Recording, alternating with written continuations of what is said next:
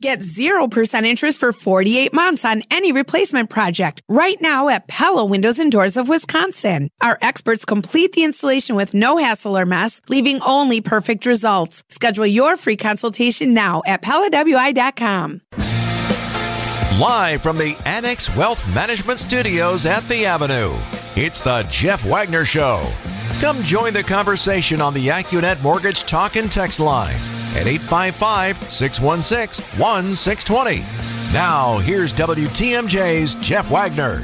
Good afternoon, Wisconsin. Welcome to the show. I want to start off by revisiting something that we discussed sometime last week, in part because I've got some new information, but secondly because I understand that there are some people who turn on WTMJ at 6 o'clock in the morning and listen until 10 o'clock or 12 o'clock at night, to which we say thank you. We appreciate that. On the other hand, there's lots of people who just sample. I mean, you know, you're in your car, and so you're listening, and so you catch or it's lunch hour, and you catch the 12 o'clock to 1 o'clock hour, but you don't hear the other stuff because you're back at work and you can't listen. So, I mean, I appreciate that there's a lot of people who don't necessarily hear all 3 hours of the show, you know, every day. And so that's why sometimes we revisit stuff, especially stuff that I feel strongly about.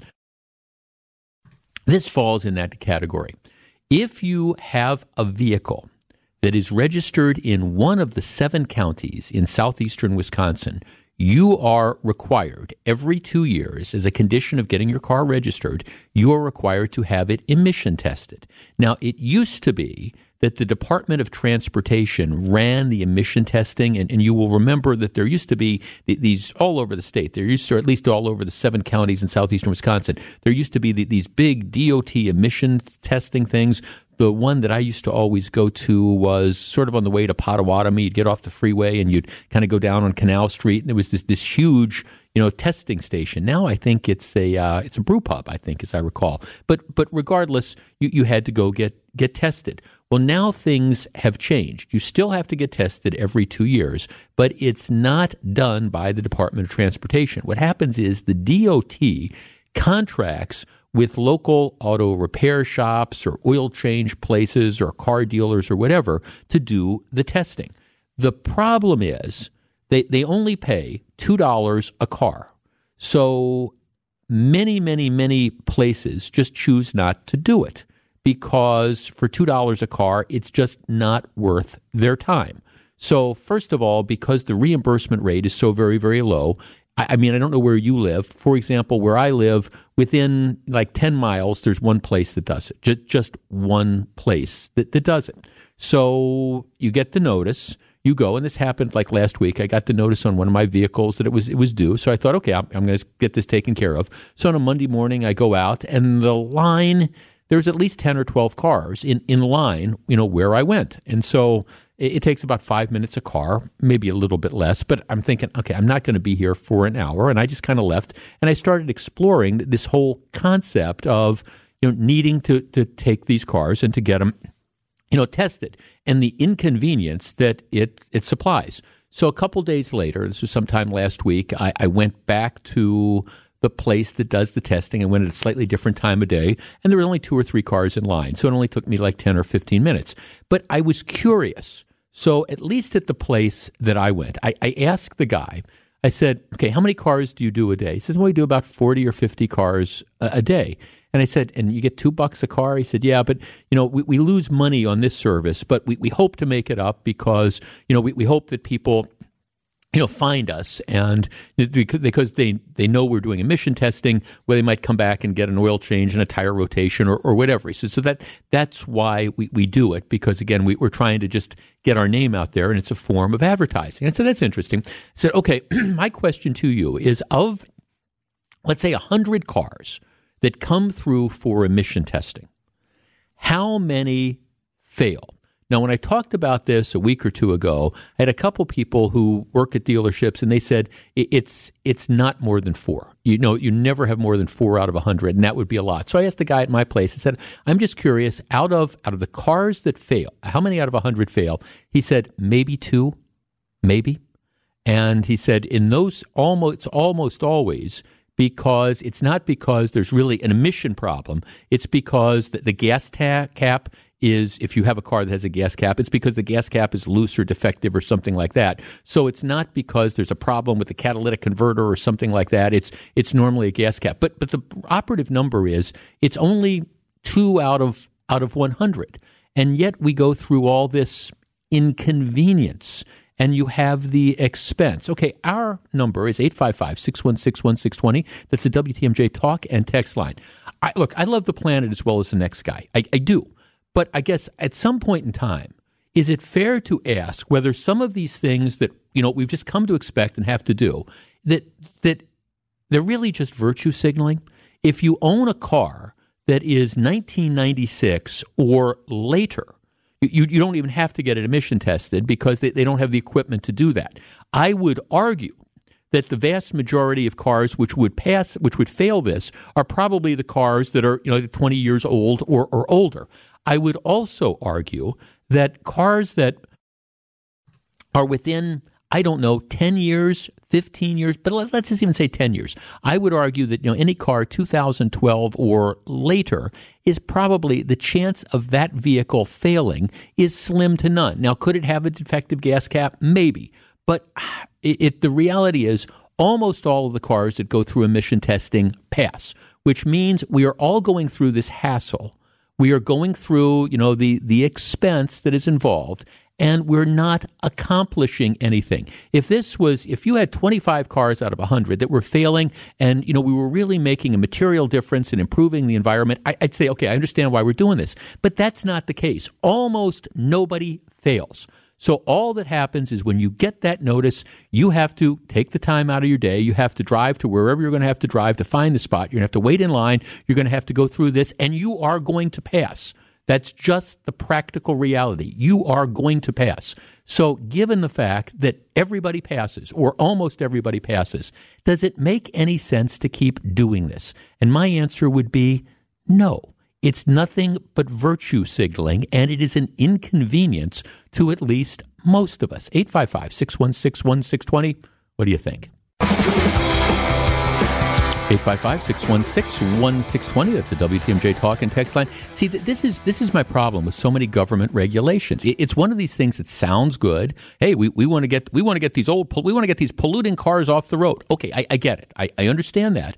But then you look at what the real effect is, and it's not accomplishing that. It is an inconvenience to require people to go get their car emission tested. And by the way, it's only in the 7 counties in southeastern Wisconsin. So you're required to do that. But the testing, 98+% of the cars pass. So you're really not accomplishing that much. And of those that fail, the majority, I'm told, are because it's a defective gas cap. So you're really not getting the emissions spewing, that occasional junker that might be around. And by the way, if the car is 1996 or older, you don't have to get it tested at all. And I would argue that if you really wanted to see emissions, that's probably where a lot of them are coming from. My only point is this virtue signaling? How much longer do we do this? 855-616-1620.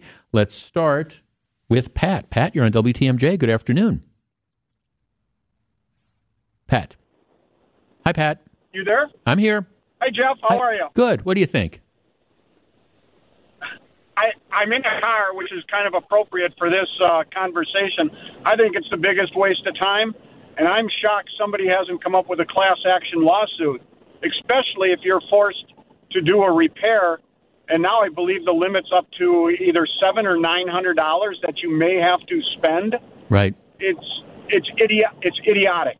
Right. And it's interesting. The guy who I was at least talking to said if you got your check engine light on, then it's unlikely that you will pass. So that kind of gives you an advance notice that's what the problem is for whatever reason. So correct. I would argue that those people, those people are probably getting it fixed. I understand. I want clean air too, Pat, but I'm not sure that this is the way to go about it. I don't think this is accomplishing anything. Jeff, when they did away with carburetors and went to fuel injection, that's where this problem really decreased with the air pollution problems. And I'm sorry, but the vast majority of our air pollution in southeastern Wisconsin comes south of us from Gary, Indiana, and right. Chicago. Yeah, you're exactly right. It doesn't come. It's not homegrown.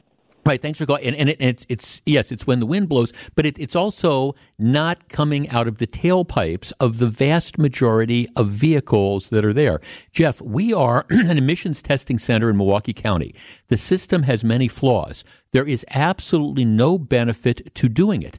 The biggest joke is that if you have a truck 1996 to 2006 that weighs more than 8,600 pounds, you get an automatic waiver. They can be billowing smoke and it's not a problem. They automatically pass. Jeff, we're lucky that we're not in California, where both emission and safety checks at independent garages are mandatory at the owner's cost every 6 months. I think that you've got that situation there. Jeff, a lot of cars, Milwaukee, don't even have plates. You can't tell me that they're following the rule. Oh, that's an interesting point. We've got something that we're going to be talking about regarding that in just a little bit.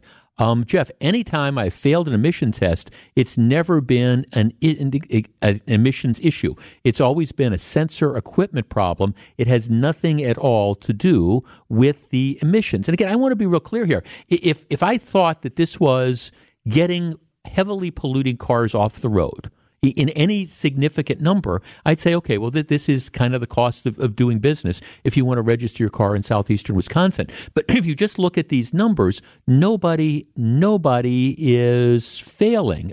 Jeff, my son has a sports car that all the emissions equipment, including catalytic converter, has been removed, and also has a program in the car that when tested tells the testing device that the car is fine, and it passes the test every other year. The whole thing is just an absolute joke. That's it. Jeff, I had to get an emissions test recently on a 2010 car. I had a check engine light on, and I knew it wouldn't pass. The code it was giving was for a bad catalytic converter. I looked on YouTube and figured out how to clear the code, then put a bottle of Cataclean, whatever that is, in it, took it in, and it passed. Less than 100 miles later, the check engine light came back on with the same code. I don't care. I've passed. I won't have to go for 2 years again. That tells me that the system is kind of flawed as well. Jeff, all emission regulation is virtue signaling. The virtue is we don't like smog. The cars didn't clean themselves up. Regulations did. That's not the point. See, that's this arrogance that's out there. The idea that it doesn't make any sense, it might not be accomplishing anything, but we're going to do it anyways because, darn it, we should just feel good about this. This is the way of making ourselves feel good, and the fact that 98% of the cars are going to pass, and those that fail probably aren't due to an emissions thing, but we're going to do it anyways because, we're going to stop the smog. Well, okay, my point to the texter would be, okay, the cars aren't causing the smog, at least in the sense of the emission testing, for goodness sakes. But if it makes you feel better, that's fine. Then my suggestion would be then go in and get your car emission tested all the time. For the rest of us, it doesn't make any sense. It is a waste of time. It is a waste of spirit. It doesn't accomplish anything. And that's, I think, the problem with so many of these different tests. All right, let's talk to... We've got James in Milwaukee. James, good afternoon. Good afternoon. How are you doing? Good. What do you think? Well, I have the unique situation of living both in California and Milwaukee and selling cars and owning repair shops in both areas. And I couldn't agree with you more. There's so many quality vehicles taken off the road in California due to the strict emissions programs for just minor issues that do not affect the emissions on the car. Yeah. The program served some purpose when they actually used to test what was actually coming out of the tailpipes. But now all you do is connect up a computer port, and if the computer says something might be wrong, you fail. It doesn't matter if it's actually affecting the emissions like you're saying, and it just becomes a financial burden for the people that can't afford to have their check engine light fixed or diagnosed, right? Which in California probably starts at about $250 just to start figuring out what's wrong.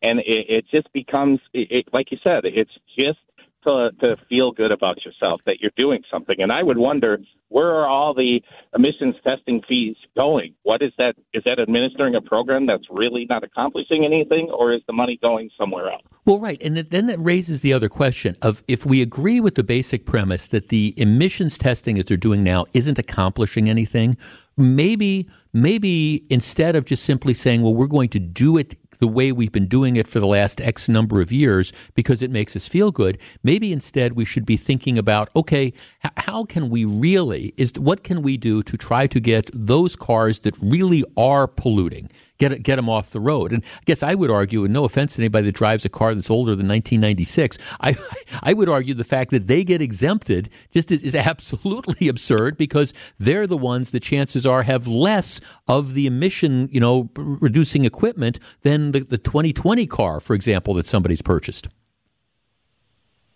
Absolutely. The pre-96 cars also, you could actually make an adjustment to them to affect emissions, like a previous caller said. Now that you have fuel injection and everything electronically controlled, unless you have some expensive equipment to modify computer programs, you can't adjust the emissions at all anyhow. So what are we actually doing other than, it's almost like a gold sticker from your teacher. It makes you feel good, but it accomplishes nothing. It doesn't give you a higher grade. It doesn't give you a more effective emissions program. Right. No, thanks for the perspective. I appreciate it. Again, I understand that this is it's sort of like talking about Social Security. It's this electrified rail, because you say this, and I'm getting some text from people. You just hate the environment and things like that. And I'm just saying that, my point is, if we're going to do stuff to make the environment better, why don't we do stuff that makes the environment better?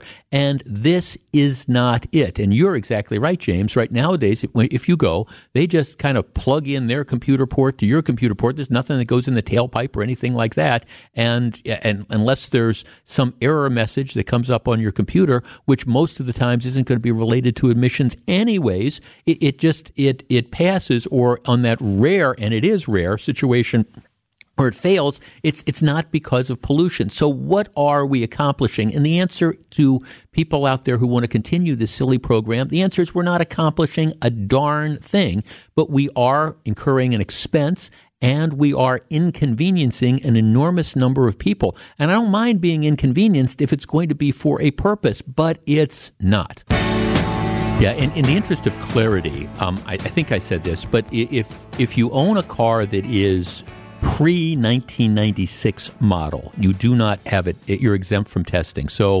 1996 and newer are required testing. And there's a different rule for trucks. There's a different rule for trucks. I think that goes up to 2006. But for vehicles, if it's 1995 model year or earlier, you are exempt from testing. Jim says, in general, I'm a conservationist and environmentalist, but I can't agree with you more. This is unfair to people that can't afford nice cars. Usually I vote Democrat, but if a Republican would run on this, on getting rid of emission testing, I would vote for them in a heartbeat. Jeff, environmentalism is becoming the new third rail in politics. Can you imagine the headlines from someone trying to reduce emission standards?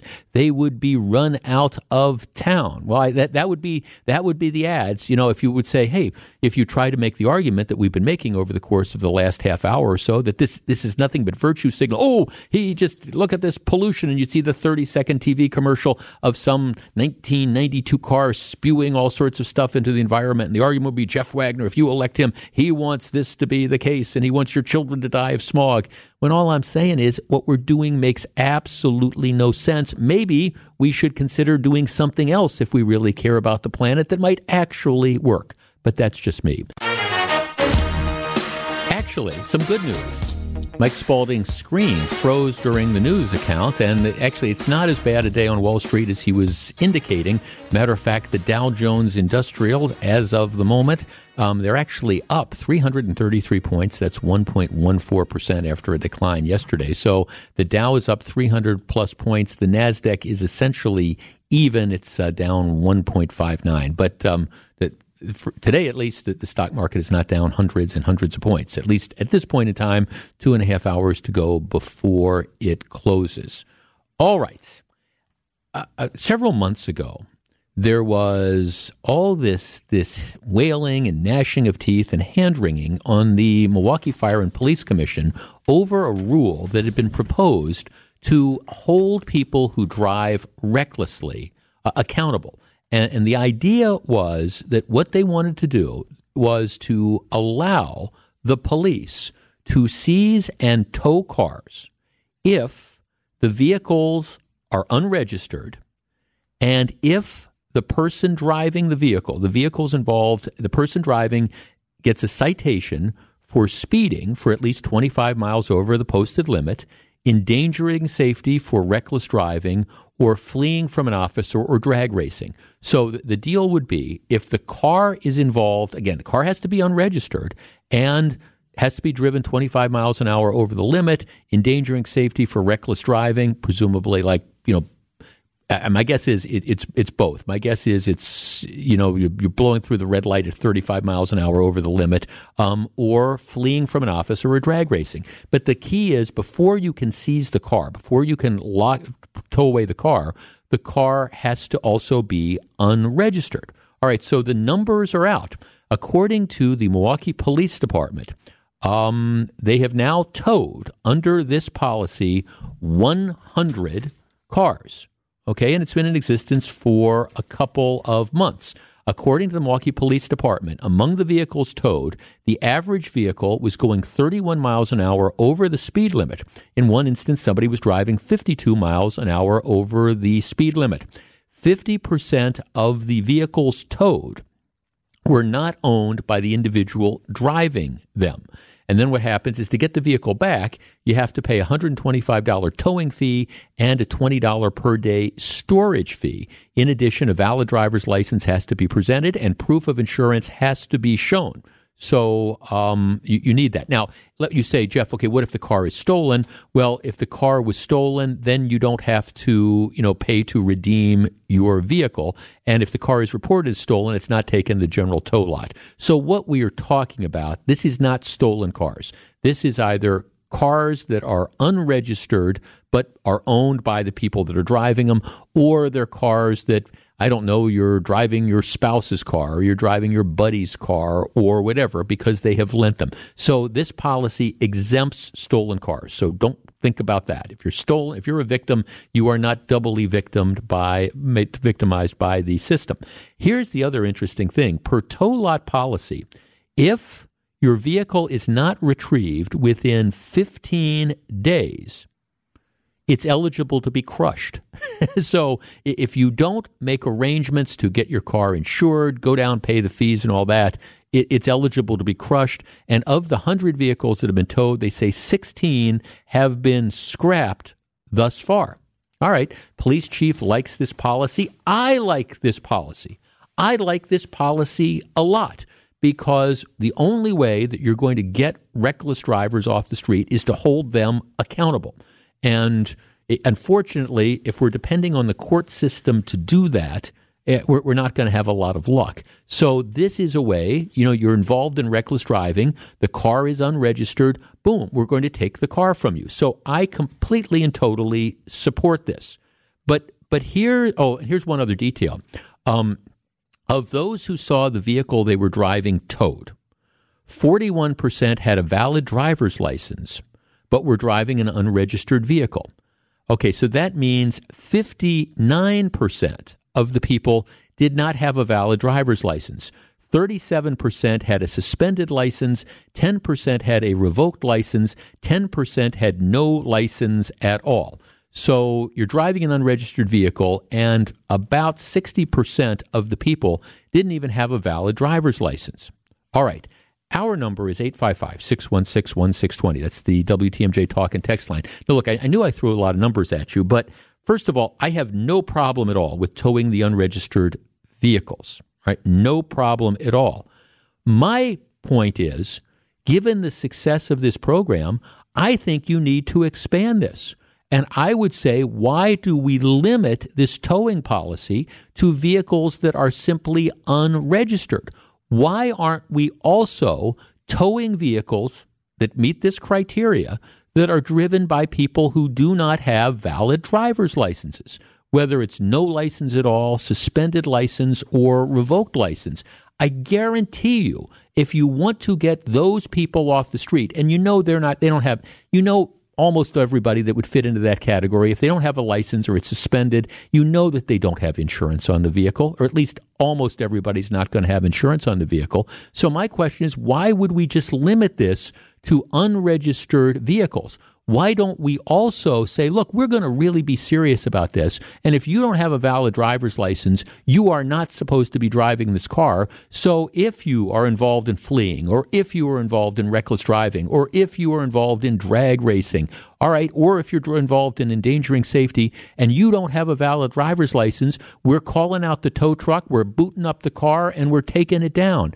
I guarantee you, if you did that, first of all, I don't know if you can get the attention of the people who don't have the driver's licenses, but I guarantee you, you're at least going to get those cars that they have access to off the street. Our number, 855-616-1620. That's the WTMJ Talk and Text line. Finally, we have a program that is starting to, at least in my opinion, show some success with regard to reckless driving. Why don't we, there's no sense in being a little bit pregnant, though. Why don't we get into a situation where we say, okay, we're going to be really serious about this, and we think people driving without driver's licenses, or driving on suspended driver's licenses, or driving on revoked driver's licenses, or driving with no driver's license at all, this is a problem as well. So if you get caught doing this, not everybody, but if you get caught reckless driving and you fit into one of those situations, you don't have a driver's license, boom, we're towing the car, and then you have to figure out a way to get it back. Or if you've borrowed the car from mom, or you've borrowed the car from your girlfriends or your buddies,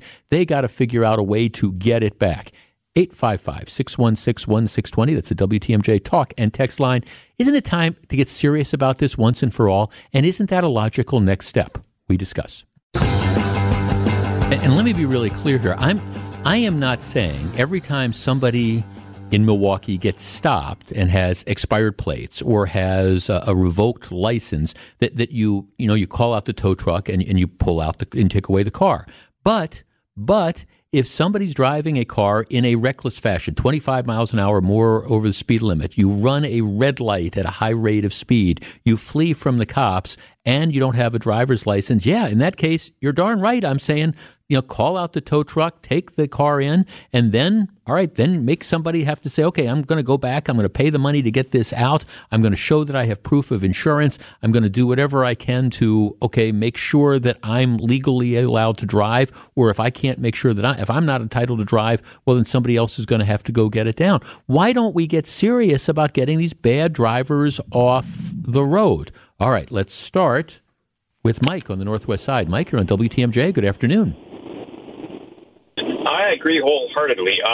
You have no license, reckless driving, no license, no car. And then the other part of the equation is go to jail and stay there. That's the other part of the equation that needs work on. Well, yeah, thanks for the call, Mike. I guess, look, I have no problem with the go to jail sort of thing either. But the truth of the matter is that's a more fundamental problem. We have judges that don't want to put people in jail unless they run through a red light and hit and kill people. We have prosecutors that are reluctant to bring those charges. So, I'm with you. I think that's it. But this is something that you could do easy. This is an easy thing. We know it's working with unregistered cars. And I guess my question is, if it's working with unregistered cars, why don't we do it with essentially unregistered drivers, which is what you are if you're driving with a revoked or a suspended or no driver's license at all. And we know that's a huge chunk because of the unregistered cars that have been towed, about 60% were being driven by people who did not have a valid license or any license at all. And you know darn well that means they had no insurance, no nothing. They are a menace to everybody else that's on the street. Jeff, I think the program should be expanded to cover more irresponsibility. But also just looking at these first 100 seizures, even with these, it's a good start. That's all I'm arguing. It's a good start. Okay, let's talk to, we've got Ian. Ian in Glendale. You're on WTMJ. Good afternoon. Hi, Ian. Hi, Jeff. I missed the first part of this, but I assume it would entail all cars that do not have plates as well, whether they are in, driving recklessly or not. I'm on the road all day in my job, and I see at least 10 cars per hour without plates. All of these cars with plates should be off the road. And furthermore, when I see these rolling wrecks with half the front end missing or rear end crashed, these cars should be pulled off the road and either repaired or sent to a junkyard. Yeah, Ian, thanks for the call. This does not apply to missing plates unless the car itself is unregistered. So if you have expired tags, and look, here's the thing, I'm just so anal about this. You get the registrations. I get the emission testing thing. I send it in. I pay my money. I get the sticker on the thing. So, and I think I'm probably like you, and I'm probably like, most people that, we want to try to do the right thing. So I think there's a balancing act. I'm not arguing that, just because somebody's got an expired tag or something like that, that means that you put the boot on and it sees the car. I think there has to be some sort of balancing. But if we want to stop reckless driving and we want to stop irresponsible driving, and we agree that one of the ways to do this is for people who, driving is a privilege. It's not a right. For people who do not, for whatever reason, have the privilege of driving, the only thing you're really going to do to stop them is you're going to take the cars away. And so I think that is a good start for those people. Does it solve all the problems? No, of course not. I don't argue that it does, but I think it's a good first step. Tom in Illinois. Tom, you're on WTMJ. Hi, I totally agree with what you're saying, and it all makes perfect sense. But what we have here is a lot of 12 and 13-year-old boys stealing cars. Mm-hmm. Yep. They clearly don't have a license. Right. And you take the car away from them, who cares? They're going to go out tomorrow and do the same thing. Yeah, well, I guess, Tom, my point to that, and thanks for the call. Okay, my point to that would be, we're not talking about stolen cars. That believe me, here in Milwaukee, I understand. We have a stolen car epidemic, and you're right. If you look at the numbers from last year, 7,000+ cars stolen in Milwaukee, your chances of getting caught are very, very slim.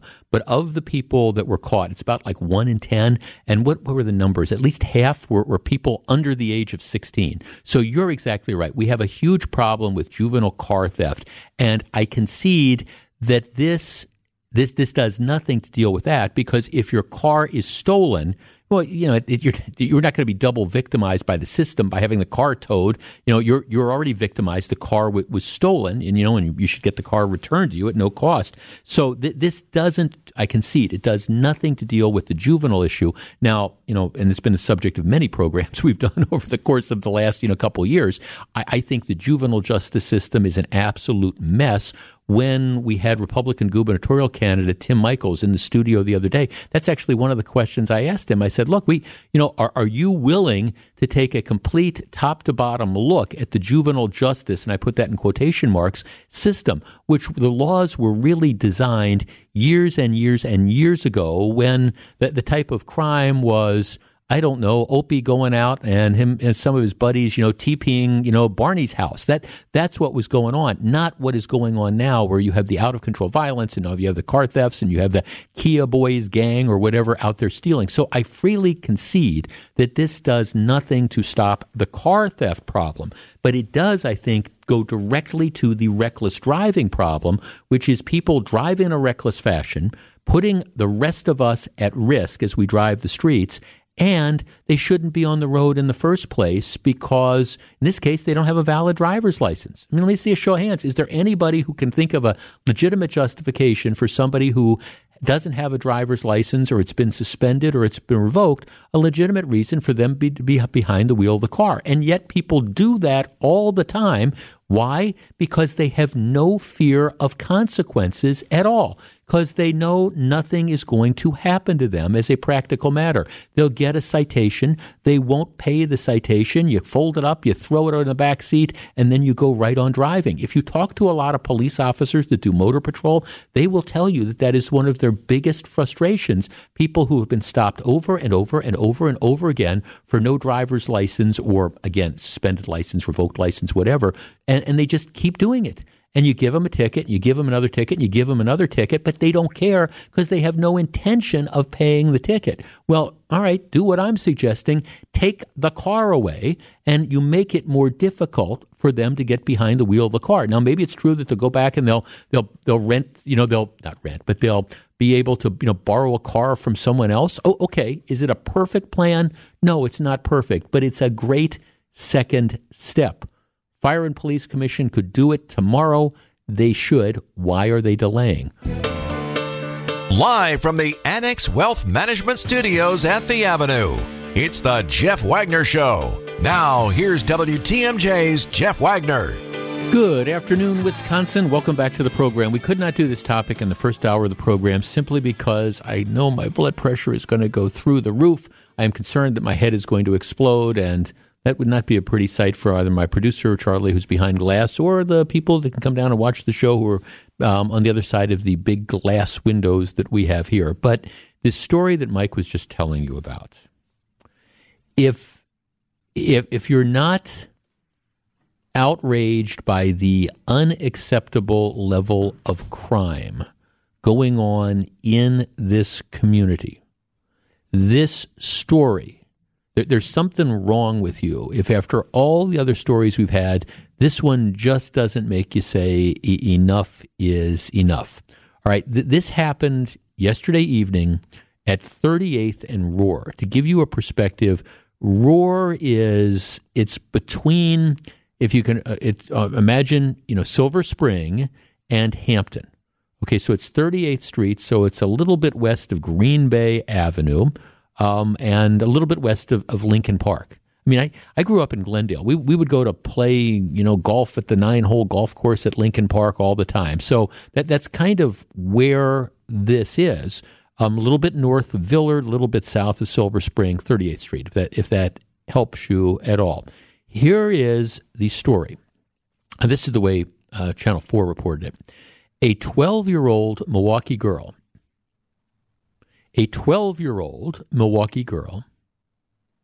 was killed in a double shooting near 38th and Roar on Monday. Milwaukee police say the shooting happened around 6 p.m. A 46-year-old Milwaukee woman was also injured. She is expected to survive. I believe it's the child's mother, not positive. The 12-year-old girl was transported to a local hospital where she died from her injuries. A watch commander's report from the Milwaukee police states the 12-year-old was shot in the chest. Police believe the shooters were known to hang out at an abandoned property across the alley from the victim's home. The mother of the victim told police that she was tired of the suspects dumping their stolen cars off near their home. She, yesterday, went out and asked them to stop. So you've got a bunch of these lowlifes that are hanging out at this abandoned property, and they're dumping stolen cars, and God knows what else they are doing. So the lady goes over and says, hey, you got to knock this off. I can just picture this happening. The suspects shot her and killed her daughter. Now, the other dazzling detail about this is some of the other news accounts, this wasn't like one gunshot. They found at least 15 shell casings, One of the witnesses, I think it might have been on Channel 12 I was listening to, that he said all they heard, it's like 6 o'clock at night, and all they heard was, bang, bang, bang, bang, bang, bang, bang, bang, bang. So, I mean, somebody, either one or more people, just opened up on this 46-year-old woman and on the 12-year-old girl. And it just opened up because, like I say, they found at least 15 shots. There were repeated gunshots. So this wasn't, hey, I'm waving the gun went off, boom. This was as cold-blooded a murder as you can possibly imagine. And a 12-year-old girl is dead, and this is the second 12-year-old in the last, the last week or so that's, ended up dead. The mayor releases a statement saying that it should not have happened and is simply inexcusable. Here's what Cavalier Johnson says. I am extremely saddened by the murder of a 12-year-old girl last evening. I extend my deepest condolences to her family and her friends. This should not have happened and is simply inexcusable. Sadness is not the only emotion I'm feeling, and I'm sure many other Milwaukeeans are feeling as well. The shooting death infuriates me. I cannot imagine what was going through the mind of the killer when the trigger was pulled. Well, I can. I want the person or persons responsible for this death to be held fully accountable. Anyone who commits such an egregious act belongs behind bars. Let's also finally acknowledge that there are too many people who would commit acts of crime and killing who can too easily get their hands on guns. We have to have the obligatory, there's too many guns on the street. As a society, we've got to address the issue so these sorts of events don't continue to happen. My point would be, all right, what we really need to address is that the amoral monsters who are out there who believe that, hey, this lady got into my face. She didn't like the fact that we're, hanging out in this abandoned lot, dumping stolen cars. So our response is that we're going to murder her and her daughter. Now, I guess that there's 2 points for the sake of discussion. First of all, this to me indicates why what we call the broken windows theory of law enforcement is so important and why it has been just a horrendous mistake that the district attorney's office and the court system have gotten us away from this. What is the broken windows theory? Well, it says little stuff matters because if you stop the little stuff, it doesn't become the big stuff. This is a classic example of that. You have a bunch of low-life goons that are hanging out across the street. They're using an abandoned property as a dumping ground for stolen cars, which means they're stealing the cars in the first place. If you aggressively go out and get these punks and prosecute them and get them off the street, they're not in a position to pull out a gun and murder a 12-year-old girl. So that's the importance of this. I will also, again, I will bet you all the money in my wallet versus all the money in my producer Charlie's wallet. Now, he might be loaded, but I don't think so. I'll bet all the money in my wallet versus all the money in his wallet that when we find out these low-life punks, these slugs that killed this 12-year-old girl, what do you want to bet that there's, again, a lengthy criminal record? I mean, and maybe it's a juvenile record, but I'm sorry, you don't just wake up one day and say, hey, today's the day I'm going to go steal a bunch of cars, and when a 46-year-old lady confronts me, I'm going to pull out my piece and I'm going to shoot as many bullets as I can at her and at the kid. You know that there's going to be a lengthy criminal record. Now, it might be juveniles, who knows, but they've been in and out of the court system. You just don't wake up and say, okay, today's the day I'm going to murder somebody. Okay, that's number one. Number two, so the broken windows, you get them off the streets. This does not happen. Number two, they should be in custody today because there are people that know who this is. Believe me, there are people in the community who know who this is, and they should be just calling the cops right and left and saying, this is who was involved in this. You've got to get them off the street, because if they'll murder a 12-year-old girl, you know that there's nothing that they will not do. So broken windows, community's got to come forward and identify them. But then I have a third point to make, and this one might be more controversial. Can anybody explain to me why we do not have a death penalty in the state of Wisconsin? I mean, if it turns out, again, if it turns out that this is, as it appears to be, woman confronts these punks, somebody pulls out a gun and just opens up, firing repeatedly, wounds the mother, kills the 12-year-old girl, why is it? Now, I understand the mayor, and he says, anyone who commits such an egregious act belongs behind bars, and that's what the law allows now. But let's look at the bigger point. I mean, seriously, when you have people like a Darrell Brooks, when you have people like whoever the monster or monsters are that murdered this 12-year-old girl, why in the world should we simply say, okay, you're going to prison for the rest of your life, and the taxpayers are going to support you, and they're going to educate you, and they're going to provide you with TV and exercise facilities and all? Aren't there certain crimes? And I would argue that the murder of a 12-year-old girl fits into that category. Haven't we reached the point as a society where we say enough is enough with some of these egregious monsters? And if you're going to gun down a 12-year-old girl in cold blood, boom, you should face the ultimate penalty. 855-616-1620. That's the WTMJ talk and text line. What do you think? 855-616-1620, which is the WTMJ talk and text line. All right, we're starting to hear the facts, and there might be more details that are emerging, but you have a 12-year-old girl that was gunned down in cold blood last night at about 6 o'clock on 38th and Roar, which is, again, just to the west of Lincoln Park, for goodness sakes. Apparently, the reason this happened is you had a bunch of lowlifes who were hanging out at an abandoned lot, a vacant lot or whatever, across the street from the house. The mother, confronted them. You can see this lady going, "Hey, what are you doing? Just stop this," And the response is to pull out a firearm or firearms and open fire hail of bullets. They found at least 15 shell casings. And, witnesses describing this as just boom, boom, boom, boom, boom, boom, boom, kill a 12-year-old girl in cold blood. My guess, again, is it's not the first time at the rodeo for these people that were involved in that. But if it turns out to be the case, explain to me why we do not have a death penalty in this state. Jeff, really? Face the ultimate penalty? They don't even put these thugs in jail. They certainly aren't going to give them a death sentence. Well, maybe that's why, one of the reasons why we have so many thugs that are out there that don't think anything about pulling out a gun and killing people. Jeff, it's sad to hear yet another story of a child being killed for no reason, followed by the platitude by the mayor, not backed up by any actual action. Catch them, throw them in prison, throw away the key. Yes, Jeff, I promise you the guns are stolen. I can also guarantee you that the punks are ages 12 to 18. I will also bet money that we find out more. We're going to be asking one more question, which is, why were they not in jail? Well, I think that is a pretty good guess. That's what we find a lot of times. How many times do we have this situation where people have been through the system? They've been chance after chance after chance. Maybe they're out on bail. Maybe they're out on probation, whatever it is, and they're out there gunning down people.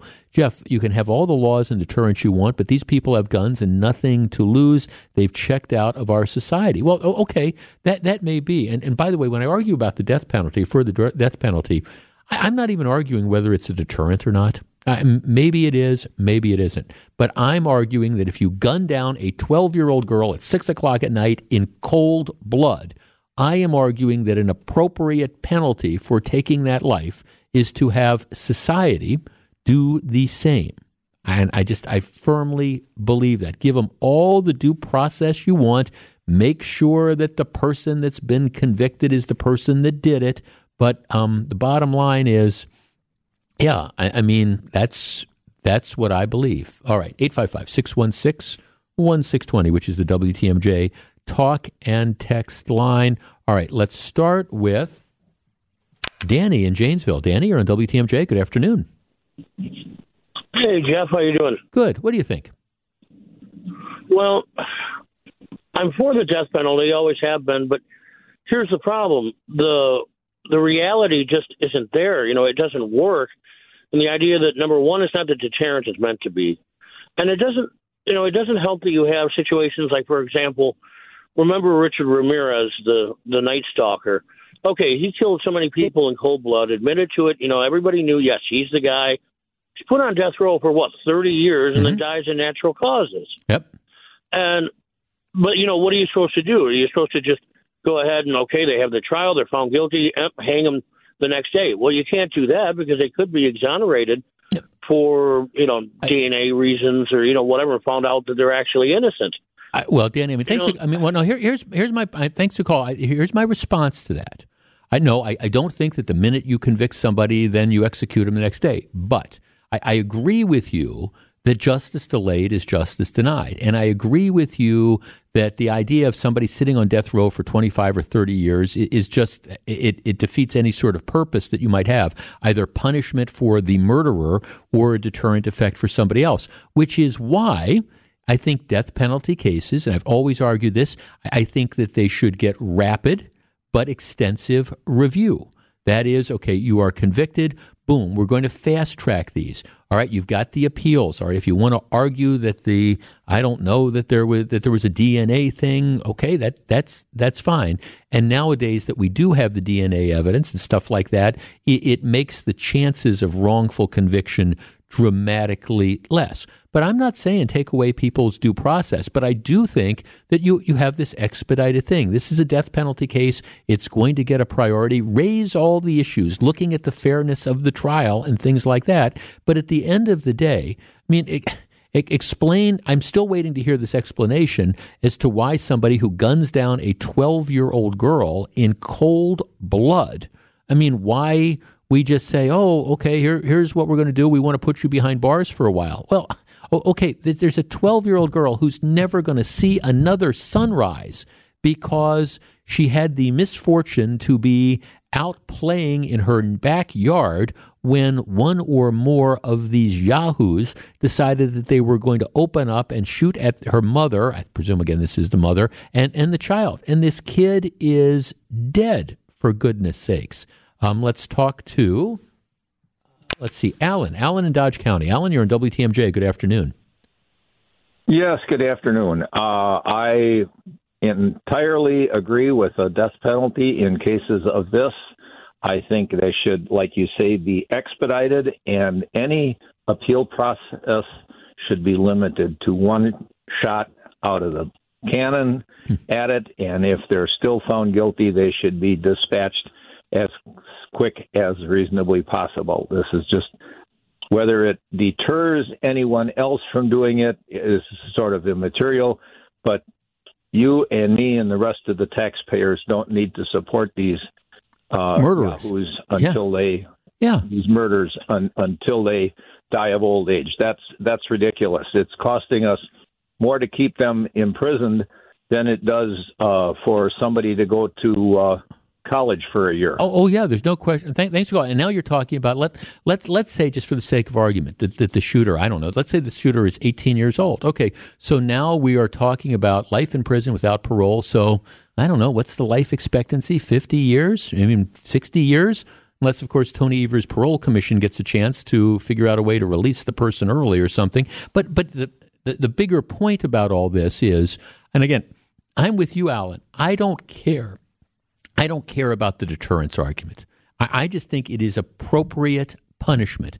And I don't necessarily feel that way in every homicide case. Now, if you want to argue about the flaw in my intellectual reasoning, I do think, this is what the Supreme Court has said, that there needs to be some sort of extraneous circumstance. And in this case, the murder in cold blood of a 12-year-old child certainly qualifies for that. So I know this is a priority. The problem that the Milwaukee police have is that there are so many homicides.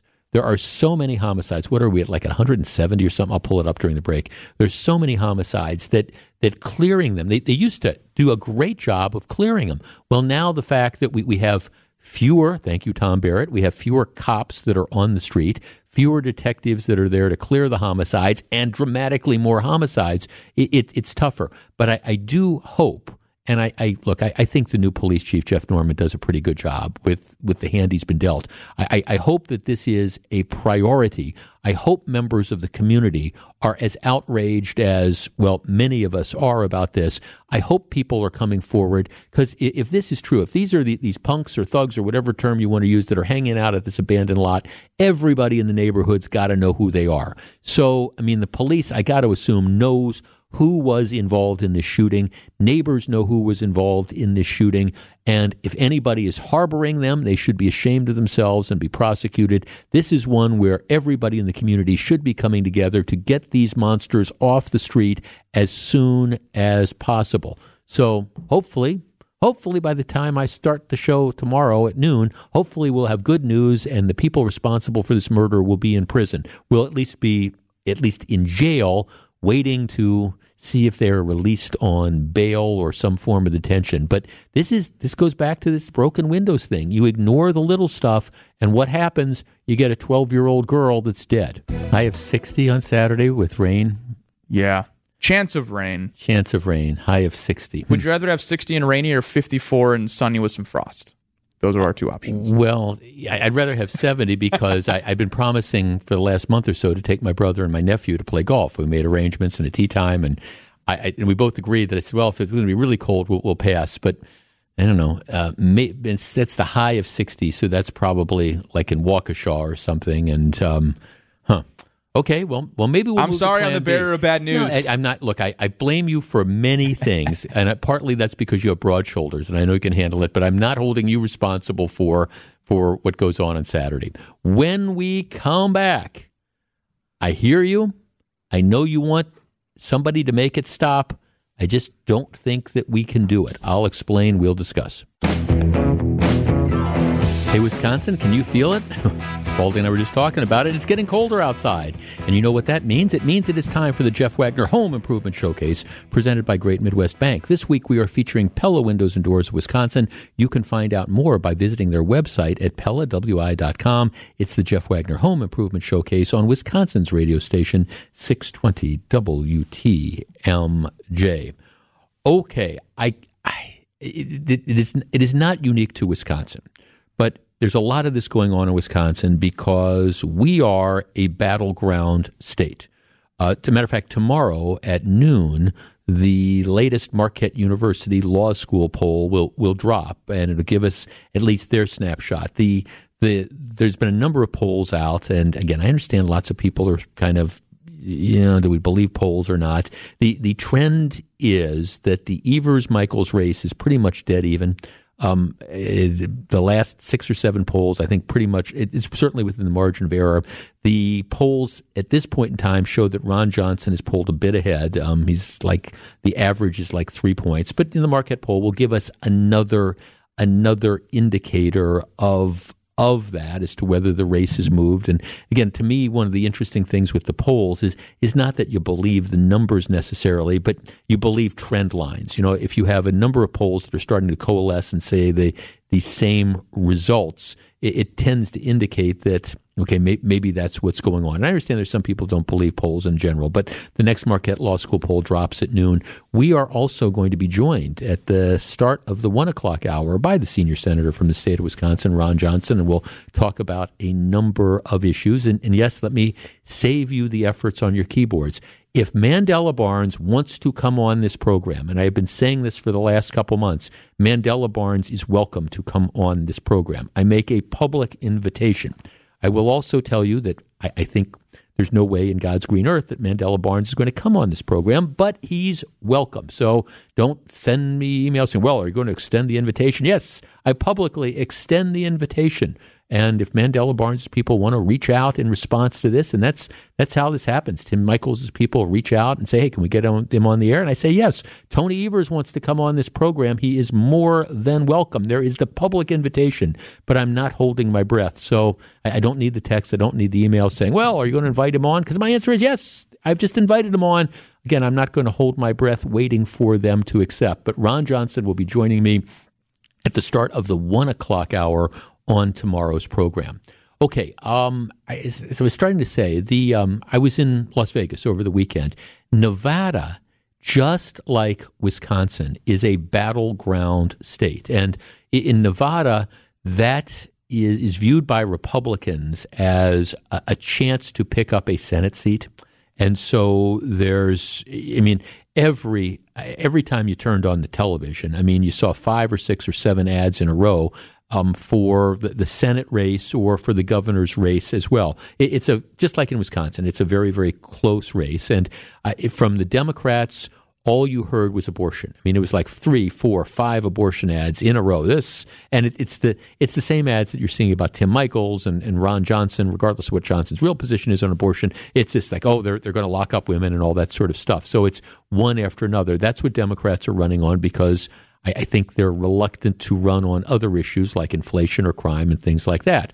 On the Republican side, you hear the ads, whether on the radio or the television, and they're focusing on crime. They're focusing on the economy. I think you're going to see, I think, a turn to maybe some education issues as the election gets closer. But we are 4 weeks from today. And if you think you have seen and or heard a lot of ads thus far, I'm here to tell you that you ain't seen or heard nothing yet. Because if these races remain as close as I think they are going to be, you're going to just see an incredible influx of money. And it's not just going to be from the candidates. It's going to be from the special interest groups. During the last break, the NRA had an ad for, Tim Michels. It's going to be for the special interest groups, and you'll hear them on both sides. So far in the Michels-Evers race, Michels has been dramatically outspent by Tony Evers, and yet that race is even. Mandela Barnes just says he's raised X million dollars. He won't say how much he still has left. But, there's going to be a lot of money probably spent on that race as well, because these are very, very close races. So for those of you who are tired of the ads, it's going to be a long month, because you're going to hear a lot more.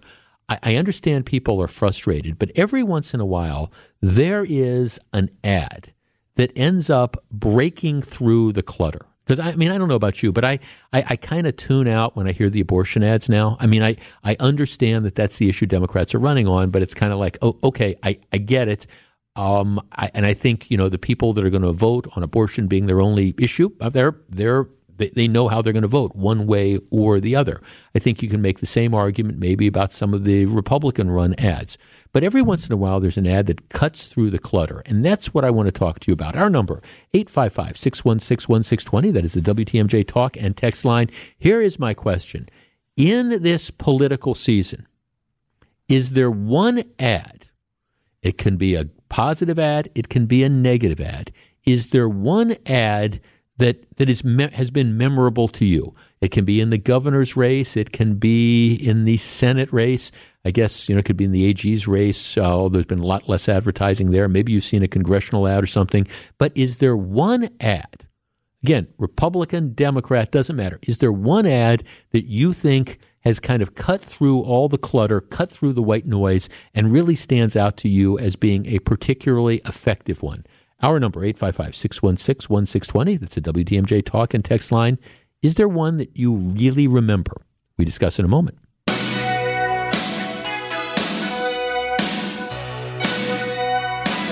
855-616-1620. That's a WTMJ talk and text line. Now, look, I understand. I'm trying not to sound hypocritical about this. I understand that people kind of like have headed up to here with ads. I also understand that the radio station that I work for makes a lot of money when you hear those different ads that run in the spot breaks. So I'm not criticizing the candidates for running the ads. I'm like, bring it on. That's just kind of the reality. But there is just so much clutter that's out there. I admit that when it comes to the abortion ads, I just tune out. It's like one after another, and it's saying sort of the same thing. So, but that's just me. Is there an ad that particularly, and it can be positive, it can be negative, is there an ad that cuts through and really, at least gets your attention? 855-616-1620. Let's start with Scott in Racine. Scott, you're on WTMJ. Hello. Hello. There's a couple that bother me, but there's one where Mandela people run an ad that says that Ron Johnson's running ads that's lying about him, and then they don't say anything about what they're lying about. Yeah. They just say they're lying about whatever, and then nothing. Yeah, so it gets your attention. Yeah, I got it. Well, that's there's a lot of that stuff that's kind of out there, and you can make the argument that it's out there on both sides. I do think one of the interesting things, and again, abortion is the Democrat playbook now, and actually Ron Johnson is extremely moderate when it comes to the issue of abortion. He's with Tony Evers calling for a state referendum to allow the state to decide, and yet I'm still seeing the same cookie cutter ads. Well, he wants to lock women up. Well, that's not the position that he's staked out. But again, it's kind of like, okay, this is the national strategy, and it's like 1 out of every 3 ads that Democrats run across the country are related to abortion. And my guess is in Wisconsin, it's probably even more than that. Jeff, the political ad that really caught my attention this season was the one regarding Mandela Barnes not paying his property taxes. Although I'm admittedly a Republican, I have issues with this. Jeff, the ads are only for people who haven't made up their minds. My experience is those individuals don't do their homework into what is and isn't false. I think the best ad is the lady that puts Mandela Barnes in an interview. Not sure which one that they're talking about there. But, well, I mean, here, yes and no. The ads aren't only for undecided voters. That's true to an extent, but not always. Because what happens is if you support a candidate, see, it's you want to get your supporters out to vote, right? And if let's say that you're a Mandela Barnes voter, okay, you're going to vote for Mandela Barnes or Tony, you're going to vote for Tony Evers, and Tony Evers is just not on the airwaves. And, there's no campaign presence. There's nothing going on. And all you're seeing is Tim Michaels ads every time you turn on the TV.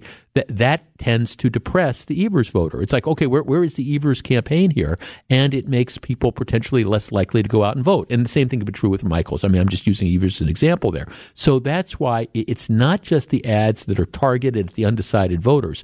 The ads are also targeted at supporters, making sure they are motivated to go out and vote, making sure they stay motivated to go out and vote. And maybe, what did Tommy Thompson always used to say? Okay, call your family, call your friends, call your relatives, encourage those people to vote, because this is all about turnout. Dave from Racine says, I completely tune out the ads. They are way too negative. Jeff, I just saw one yesterday. It was a spoof on the TV series Law and Order. Very creative. That's an ad that's being run by the Republican Attorney General candidate, the DA in Fond du Lac, Tony. He's running that ad. Jeff, I think the newer ad for the AG that looks like an intro to Law and Order and portrays Josh Kaul as being all about the most opposite of Law and Order, I think that's creative and it's refreshing. Jeff, no ads stand out to me. I tune them out. Give me Reagan's Morning in America Act. That was a great ad. To that point, if I were to answer this question, I think one of the ads, let's just take a positive ad that really stands out to me.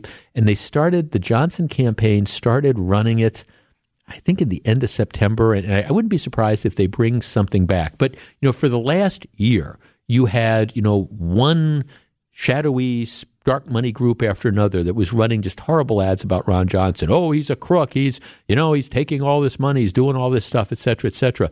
And the ad that they ran featuring his daughter, who was talking about, Ron Johnson's background, and this is, how he grew up, and, it turns out to be my dad. I thought that was it was a positive ad, and I thought it was a really, really good response to some of the negative stuff that was out there.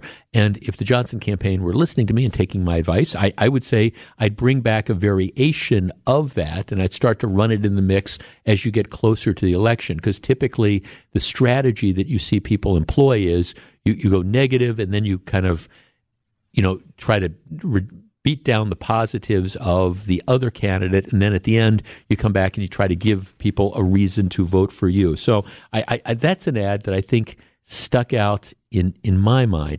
855-616-1620. Jeff, the ad I am remembering the most is the Michaels ad about the past sexual assault allegations at his company, probably because those topics have been so relevant in the media for the past few years. Yeah, that's I think that's, at least in my opinion, I think that ad is borderline despicable. That's the one where, in 22 years that Tim Michaels has run this company, a company that currently employs 8,000 people, they've had 5 sexual harassment suits over 22 years, spread over the entire country, maybe over the entire world, only one of which was in Wisconsin. And by the way, we don't even know how those turned out. We don't know whether there was ultimately merit in these claims. But I will tell you, as somebody whose late wife specialized in doing management employment law, for lots of big companies, 5 claims of sexual harassment, and that's all they are, claims. That's a Monday. That's not 22 years.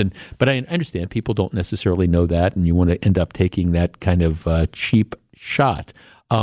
Jeff, the one ad I saw early on, and I wanted to yell at a person, was the one that showed the parade with the SUV going through it. I believe that was incredibly insensitive. So that was a negative ad I think was being run against, I'm not sure if it was being run against Barnes or Tony Evers. The best positive ad I saw, the economy one that shows each family paying $2,000 for student reimbursement And then the negative ad discussing the Michaels Company allowing sexual harassment. Yeah, that's so they saw that one as well. Let's see. Again, so this is what's going on. Jeff, I like the Michaels kitchen sink ad, positive, meaningful, and memorable. I mean, that's the key. Jeff, I like the ad where Barnes is in a mock interview and it's pointed out that he lists his parents' accomplishment but none of his own. I find this ad very effective in showing his lack of personal accomplishments. Well, if you like the political ads, all I can tell you is hang on, because 4 weeks from today is when the election is. The open voting starts at about a little over 2 weeks from now. And so this is really the prime time, because by the time Election Day rolls around, a lot of people will have already cast their votes. So if you're tired of the ads, all I can tell you is just you're going to kind of have to wait, because as long as these races are as close as they are, I guarantee you're going to see incredible amount of local spending, state spending, and an incredible amount of national spending, because for the Democrats to take control of the Senate, they probably need to defeat Ron Johnson. For the Republicans to take control of the Senate, Ron Johnson needs to win. And the governor's race, well, who knows where that's going to turn out. Live from the Annex Wealth Management Studios at the Avenue, it's the Jeff Wagner Show. Now, here's WTMJ's Jeff Wagner. Good afternoon, Wisconsin. Welcome back. So, Mike Spaulding, I outsmarted myself, I think. So yesterday, after the program, I had to run out and I had to go to Walgreens, where I had made arrangements to get both a flu shot and my COVID booster. So Sure. I'm thinking, okay, this would be. So I go in and it's fine. And the young lady who was administering the shots says, "Okay, do you want both? Do you want one in one arm and one in the other? And if so, which ones? Or do you want both shots in the same arm?" And I said, both shots in the same arm? She said, well, yeah, because then it's going to be sore, but you'll only be sore with one arm. And so, okay, if you were presented with that choice, which way do you go? I think I'm going same arm, I think. You're going same arm. Yeah, just kill my one arm. Well, that was the idea. And she said, well, that way, if it gets sore, they sleep. Now, I was sitting there thinking, well, the COVID booster. I mean, I had my 2 COVID shots. I had the booster, so this is the second one. That did make my arm sore, but I'm thinking flu shot, normally I have nothing at all with the flu shot. So, okay, I said, no, I want them in separate arms. I'm right-handed. Give me the flu shot in the right arm. Give me the COVID shot in the left arm, and I'll figure it's not going to really debilitate me. Wrong. They're both sore as hell. So you just can't lift anything. You're just walking around, arms down. It was fine last night. It was fine this morning. But as I have been sitting here, I'm going, my arms both really kind of hurt. So I hopefully my wife won't decide to punch me in the arm or something this evening. That's be nice this afternoon. Right, exactly. Just don't bang that. So you would have gone the both in one arm. Yeah, I think so, because, like I said, I would rather just have one gone and limp around, sort of. Right, that makes sense. I went the other route, and I am now paying for it at this moment. But we will endeavor to persevere. This is a great story about failing up, and if you follow me on Twitter, it's at Jeff Wagner 620. I posted this yesterday. One of the issues in the governor's race is the absolute debacle that Tony Evers has made with regard to parole in Wisconsin. Now here's the facts. Tony Evers stands by his pronouncement 4 years ago that he wants to reduce the prison population in Wisconsin by half. That's what he said. There's only 2 ways you do that. One is you release people who are in prison, and the second way is you don't send as many people to prison. That's the only way you reduce the prison population in half, period. And so how do you do that? Well, you appoint judges who aren't going to send as many people to prison. So that's what Evers is doing on the one hand. Let's appoint people who aren't likely to send people to prison. So fewer people coming in, that helps reduce the number of people that are in prison. Secondly, it's let's turn people loose. And so you have a parole commission which has been aggressive. And this is the subject of a number of ads that has been releasing people for whom they should not be out. These are people that committed the worst of the worst crimes, and they are being released on discretionary paroles. Why? Because that is Evers' philosophy. The guy that was the head of the Evers Parole Commission until there was a political scandal was a guy named John Tate, who is a liberal kind of social worker guy from Racine. He was the head of the Evers Parole Commission, and he was doing Evers' bidding. They were very, very aggressive in releasing people on parole. And, we talked about a couple of the cases they had where they were inclined to turn people loose. And we also discussed, the impact this was having on the families. And in some cases, they were releasing people without notifying the victims' families and things like that. It was just absolutely appalling. And finally, it got to a point where one of the guys that they wanted to release, a guy named Douglas Balzowitz, who had served less than 25 years on an 80-year sentence for fatally stabbing his wife in front of their children.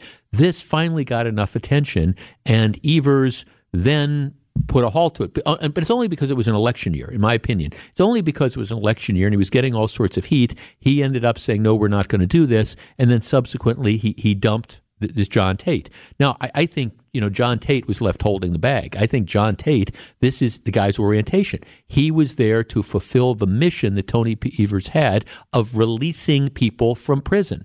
And so I think he was just doing what Evers wanted him to do, but Evers needed a fall guy because he was getting bad heat for this, so he cut, Tate loose. My point was always that if Evers gets reelected, and once he's got another 4 years, I think you're going to see exactly the same thing happen. You're going to start seeing people being paroled willy-nilly because he won't be afraid that he's going to get voted out. And I was always saying, hey, don't be surprised if either John Tate makes a comeback or somebody like John Tate makes a comeback, because once Tony Evers doesn't have the re-election pressure, if he is in fact re-elected, it's going to be Katie bar the door, and you're going to have more and more of these people, and Evers is going to essentially say, well, nothing you can do to me. You knew where I was, and you still decided to re-elect me. That's why this is a big issue for Tim Michels and why it should be moving forward.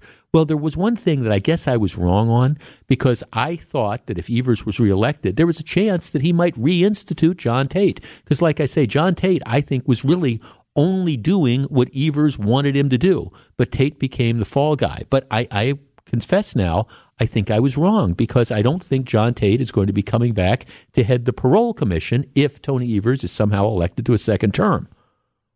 Why? Because John Tate has just been hired by the city of Madison for a 5-year contract at $125,000 a year to fill in the role. He has been chosen to be the city's first independent police monitor. So if you will recall, what happened is, in the aftermath of like the George Floyd stuff and all, there was the Madison City Council, just kind of like freaked out, and they were hearing all the defund the police people and all that, and said, okay, well, what we're going to do is we're going to create a monitor. They'd gotten this recommendation a couple years earlier, but it was the George Floyd shooting that then motivated them to take action. Okay, we're going to create a monitor who will watch over the Madison Police Department, even though the consultant that did this report said the Madison Police Department was far from a department in crisis whose use of force was limited in volume and primarily minor in nature. But nevertheless, this board decided, we have to appease some of the people out and some of the loud complainers about the cops in Madison, so we will create this board. The monitor, is not given the power to fire or discipline police, thank God.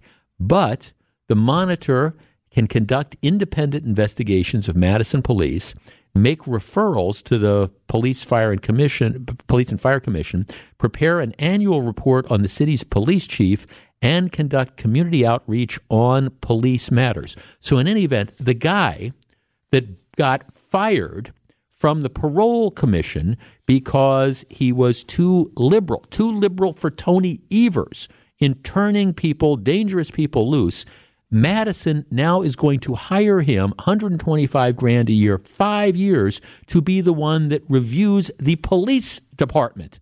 and determines whether their actions with regard to the community is appropriate. This raises the question of all the people in the state of Wisconsin, of all the people that you could find, whether it's criminal law professors or judges or attorneys, prosecutors, criminal defense attorneys, is it really the only guy that you could find, the best choice you could find is John Tate II, who had been bounced out of the state parole commission because of a philosophy of releasing too many dangerous people. So now he's the guy they're putting in charge of essentially monitoring the actions of the Madison Police Department. Why anybody, law-abiding citizen, would want to live in Madison is just absolutely beyond me. And why anybody would want to sign up for law enforcement in Madison continues to be beyond me, because now John Tate, the friend of and the releaser of lots and lots of people who should have been in prison for longer periods of time, he is now going to be the one that's going to be assessing the appropriateness of Madison police conduct. Of all the people you could find in the state of Wisconsin or in this country to pay $125,000 a year to over a 5-year period, John Tate is the best they can come up with. All I can say is, wow. Okay, saying I'm sorry enough. I don't know if you were watching the Monday Night Football game last night. It was between the Las Vegas Raiders and the Kansas City Chiefs. The Chiefs won by 1 point at the end of the end. Davante Adams, who of course was Packer for a number of years, left the Packers saying that he didn't want to play in Green Bay anymore, wanted to go catch passes from his college teammate, the quarterback of the Raiders, Derek Carr. And so far, it hasn't worked out very well. Adams is having an okay year, but the Raiders are 1-4, and they're losing a bunch of games. And I think what he's finding is that having Derek Carr throwing passes is not like having Aaron Rodgers throwing passes. So it's a frustrating season. They're 1-4. They lose a game by a point yesterday, and the last play of the game was this weird one where the two Raider receivers, Davante Adams and one other one whose name's escaping me at the moment, they somehow run. One of them screws up on a pattern or whatever, and they bump into each other and fall down. And they're looking for pass interference calls, but if you look at the two of them ran into each other and fall down. So anyhow, it's a 1-point loss. Adams storms off the field. He takes his helmet, he throws it onto the ground, and then he starts heading for the locker room, get ready to go into the tunnel. There's a sound guy, who's there. He's one of the credentialed people who's there to cover the game. It's a guy there with a microphone, and he kind of stands in front of Adams, and what Adams does is he pushes him. I mean, and I'm not talking about just putting his hand on his shoulder and push and urging him gently out of the way. What Adams does is he just hauls back. There's this cameraman there, and he shoves him. It's a shove, and the cameraman goes butt over tea kettle and goes flying onto the ground. And then Adams, goes into the locker room. He's now issued a statement on Twitter. Sorry to the guy I pushed over after the game. Obviously very frustrated at the way the game ended, and when he ran in front of me as I exited, that was my reaction. I felt horrible immediately. That's not me. I apologize. I hope you see this. And so that's it. I don't know. I was watching. I'm not sure he really ran in front of him, but that's what they do. They're cameramen. That's what their job is. They're there to get these pictures. In any event, Adams says he's sorry that he knocked the guy over, and he did it intentionally. This wasn't, hey, I bumped into him. This was, he meant to push him over, and he pushed him hard. Our number is 855-616-1620. That's the WTMJ talk and text line. Just one segment. But having watched this, and you might want to argue that, it was an emotional situation and the cameraman kind of got close to him. But my question is this. Is there any way in the world that the NFL doesn't suspend Adams for at least one game? 855-616-1620. That's the WTMJ talk and text line.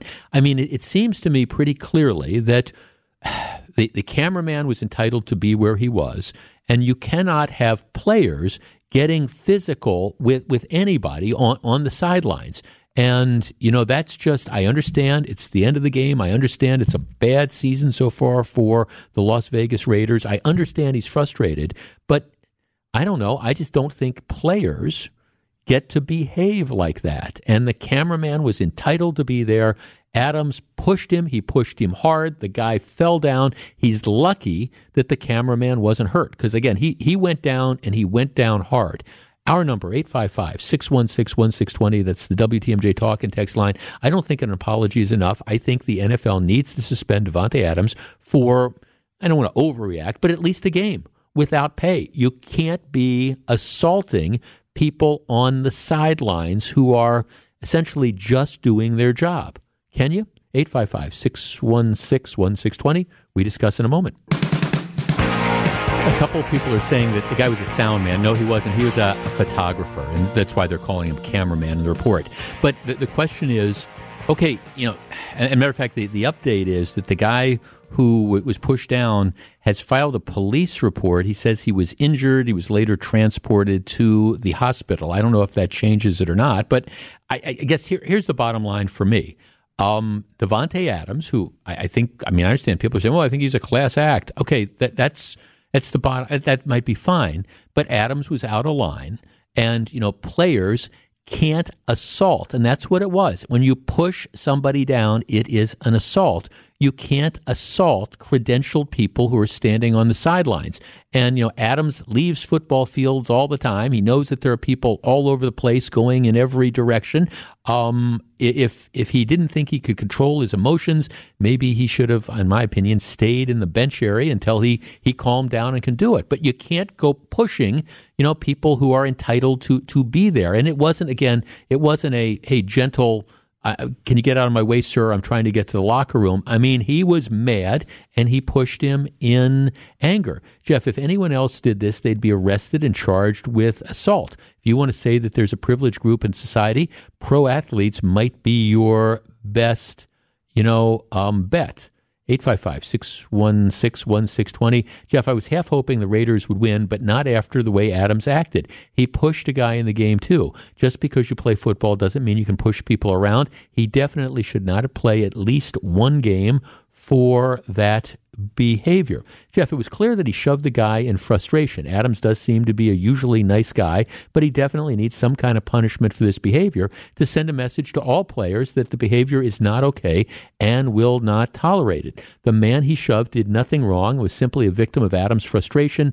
These are simply strong guys who surely could easily hurt someone badly.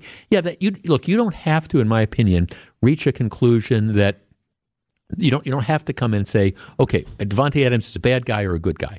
That's not the question. The question is, did he do something bad? And he did. And does he need to be punished? And the answer is yeah. Because do we say, okay, if there's somebody that has the perception of being a thug who does that, and you're going to suspend him for doing that? No, but we're only going to fine Davante Adams $25,000 or whatever. You cannot do that. Jeff, I've competed against world-class athletes. The best athlete that I've ever known are the ones that act appropriately, winning or losing.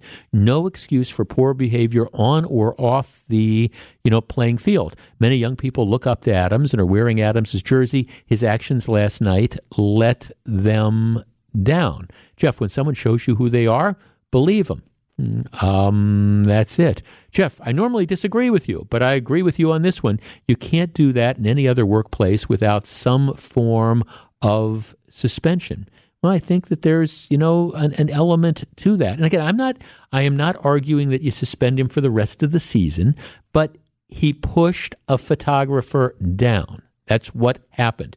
Now, the guy's gone to the hospital. He's filed a police report. I take no position on whether there should be criminal charges. But yes, if you're working out of your workplace, if I'm frustrated with something that happens on this radio show, and I'm walking out our door here, and I go out into the food hall, and there's somebody who's in my way or wants to take my photograph, and I push the person, and they go flying butt over tea kettle and end up falling down, I guarantee you that I'm going to get a visit from the Milwaukee Police Department, because that's not acceptable. It's not acceptable if I do it. It's not acceptable if you do it. And it's not acceptable if Davante Adams does it. And just because he's making millions of dollars and he's catching passes and he's frustrated because the Las Vegas Raiders suck, that's not a justification to assault somebody. And yeah, for people who are texting me saying, what do you mean it's an assault? Yes, you push somebody to the ground. That's what we call an assault. Mike Spaulding, I think you should, after your shift today, go on a plane, fly out to Las Vegas and make a couple bets, because you are a man of vision and ability to see the future. And I just want to acknowledge this.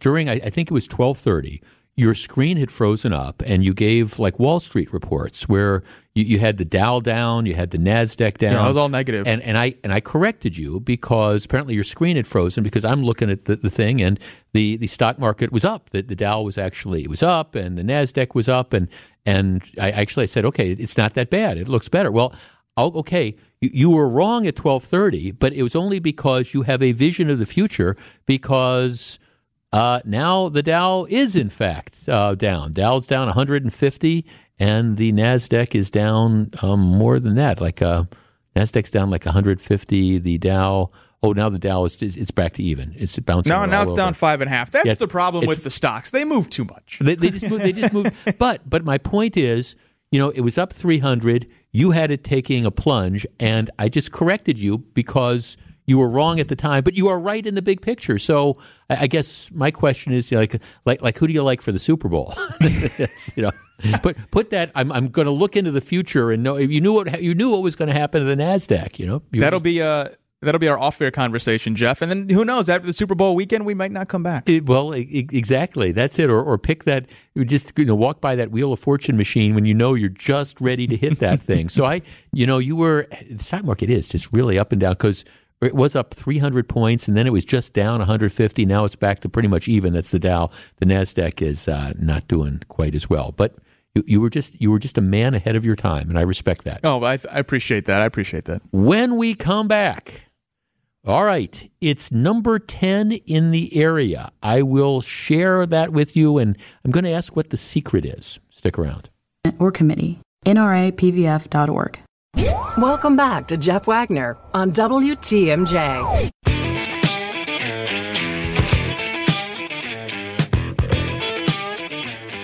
I do not eat as much fast food as I used to. Matter of fact, I rarely eat fast food because my wife does not think it is good for me, and I almost always try to do things that she's listening. She's going, yeah, like he listens to me on that. But I really try to avoid the fast food stuff.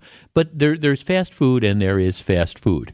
I grew up in Glendale, went to Nicolet High School, and along Port Washington Road, it used to be Restaurant Row. Right now, there's a Cop's custard stand, and there was a restaurant that when I was growing up, it was a Big Boy, and then it was a Perkins Pancake House, and now it's something else. And immediately to the south, and on the other side of the street, there's a McDonald's, and there's an Arby's, and there's a Taco Bell. So, I mean, it's just like this little fast food heaven. If you're looking for some form of fast food and you can't find it on Port Washington Road immediately south of Silver Spring, you're not trying. Well, anyhow, into the mix comes Chick-Fil-A. When I was a kid, there was a place called Barnaby's Pizza, and it used to be a chain, and I've told this story before, but I mean, we used to go there all the time and just used to love it. And I was so excited because there's like 2 Barnaby's pizzas left in the country, and both are in northern Illinois. And one time, a couple of years back, we're going down to the Arlington racetrack that is now gone, and we took my brother and I went, and we took his kids, and we were telling we're going to stop at this Barnaby's restaurant. And so we go into the Barnaby's restaurant, and they were both looking at us like we were nuts, because it was very, very reminiscent of the Barnaby's in 1979 or whatever. But maybe my tastes have changed or whatever. But whatever appealed to me when I was a teenager, it wasn't the same. But anyhow, at that site of where the old Barnaby's is, or right by there, Glendale now has yet another fast food restaurant, and they're opening up on Friday a Chick-Fil-A, but the Chick-Fil-A is going to be drive-through only. You cannot go in, and you cannot, you can't go in, and you can't, buy in the lobby. Drive-through only. You can order food in person or on the in the Chick-fil-A app, but you got to go through the drive-through Monday through Saturday, and Chick-fil-A is closed on Sunday. The restaurants bring approximately 120 full and part-time jobs to Glendale. Okay, but here is the deal. Because they anticipate that there is going to be such a line, the restaurant is going to have an off-duty police patrol on opening day to mitigate traffic. In anticipation of the opening, Chick-fil-A has created a traffic plan where the right lane of traffic heading south on Port Washington Road will be for Chick-fil-A customers only.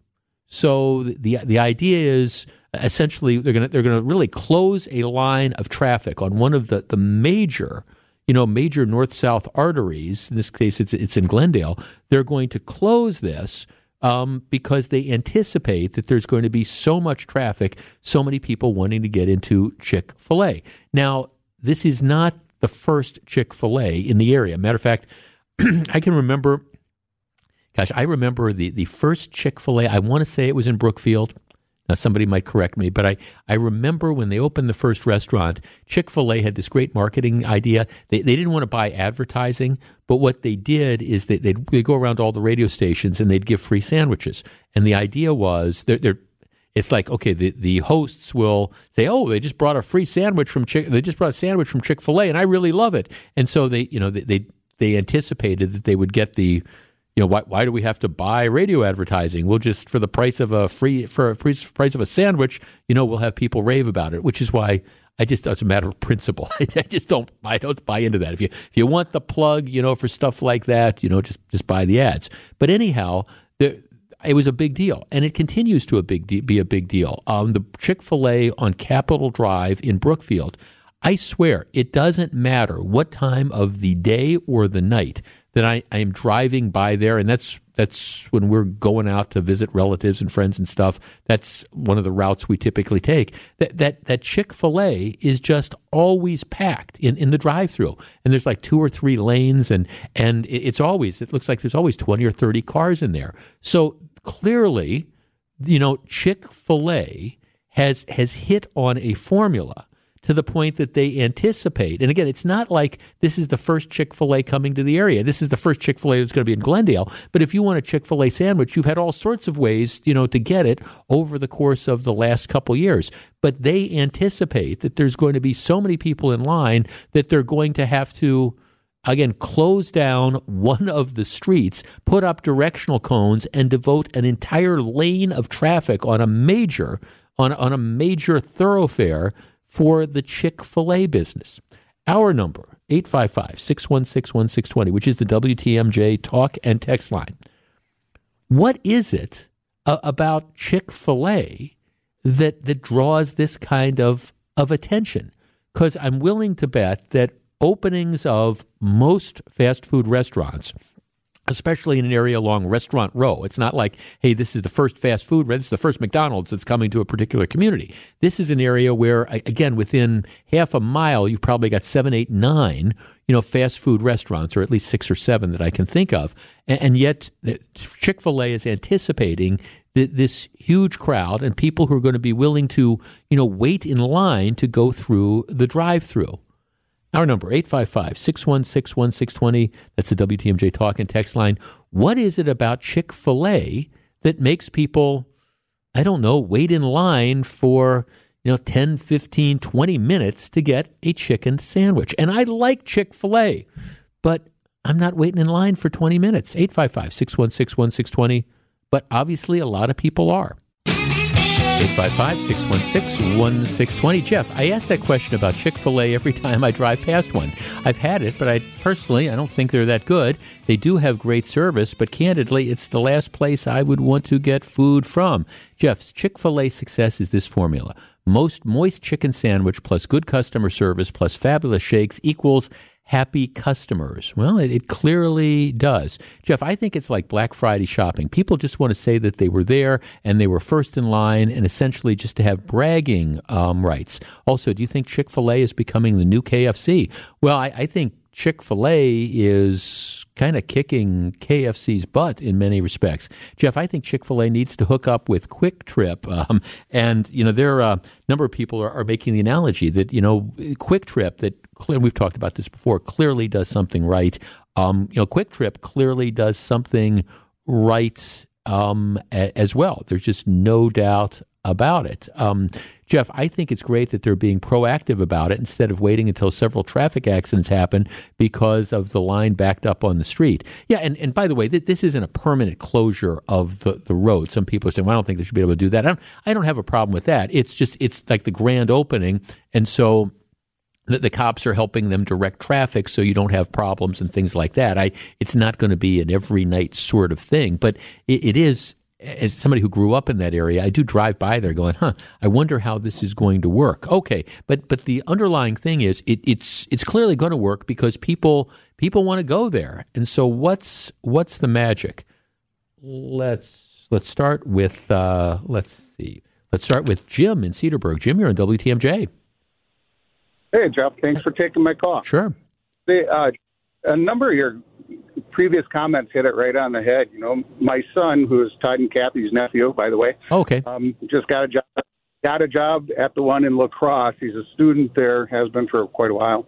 Anyway, just based on their grand opening, because I was in town for that, you know, the line for that one was down. I don't know if you know where the Quick Trip is, you know, as you come into town, but it was all the way down to the hospital and back around, sure. And then 4 lanes deep, waiting to get in, you know. So, I mean, it's like people never saw a gas station or a convenience store before, huh? Well, you know, it was 45-minute wait to get it, but then because I wondered too, why would someone wait so long to get a $5 chicken sandwich? You know, there's a lot of them that are similar, but none of them are as good, and it's fresh and it was tasty all the way through. And I guess if you just want an enjoyable experience, that's what you're going to get when you get it. In the service, all good, clean cut kids, just like if you go to Culver's, you know. Right. No, they've clearly. It was a 36 year. Yeah, no, thanks to call, Jim. I mean, they've clearly got something going, and I mean, and God bless them. I mean, I think it works. Jeff, you ought to see the crazy line at the new KFC in Watertown. You'd think people never ate chicken before. We had one a few years ago, but that closed. But it never had lines like this. Chick-Fil-A is of good quality. They've got a good selection of sides, and the employees are the nicest in the fast food industry. And I think, you know, all that's true.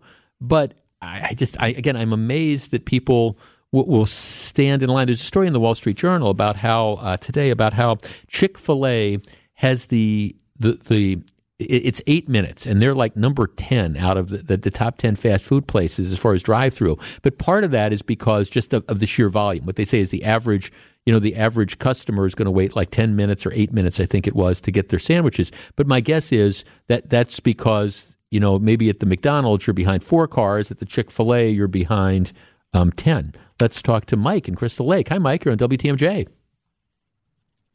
Hey, Jeff. Enjoy the show. Thank you, sir. Let me tell you a little bit. I'm down south here a little bit, but and I love Chick-fil-A. But there was a Raising Cane's that opened up not too long ago in our town, and opening day consisted of several hundred free meals being given out by Raising Cane's in order to promote the business. And on the day they were promoting the business, the lines were at least a quarter mile long. Yeah, it turned a 4-lane highway down to 3, and the police were out there directing traffic. Of course, they paid for it. Yeah. But it really made an issue of how do I get to this place? I mean, it was good food. I love it. Right. But, they needed the police to direct traffic and to try and take care of the problems. Yeah, it was their opening day. Yeah, thanks for calling, Mike. Now, of course, you said the magic word. It was free. They were giving away free food. I'm not seeing that Chick-fil-A is giving away sandwiches. For people who don't know, Raising Cane's is a chicken finger chain restaurant based out of Louisiana. I think there's 2 in Wisconsin, but the people that love those love Raising Cane's. I've never been there, but maybe they're. I think they're planning to build their second location down in Kenosha. I'm not sure where the first one is, but a number of people are saying, well, if you like Chick-fil-A, you're really going to love Raising Cane's. If you live in the North Shore and you got to have your Chick-fil-A fix, well, I think Friday is when it all starts, and you know that there's going to be just a massive traffic jam, whether you get it or not. I'm not sure I get it, but go figure.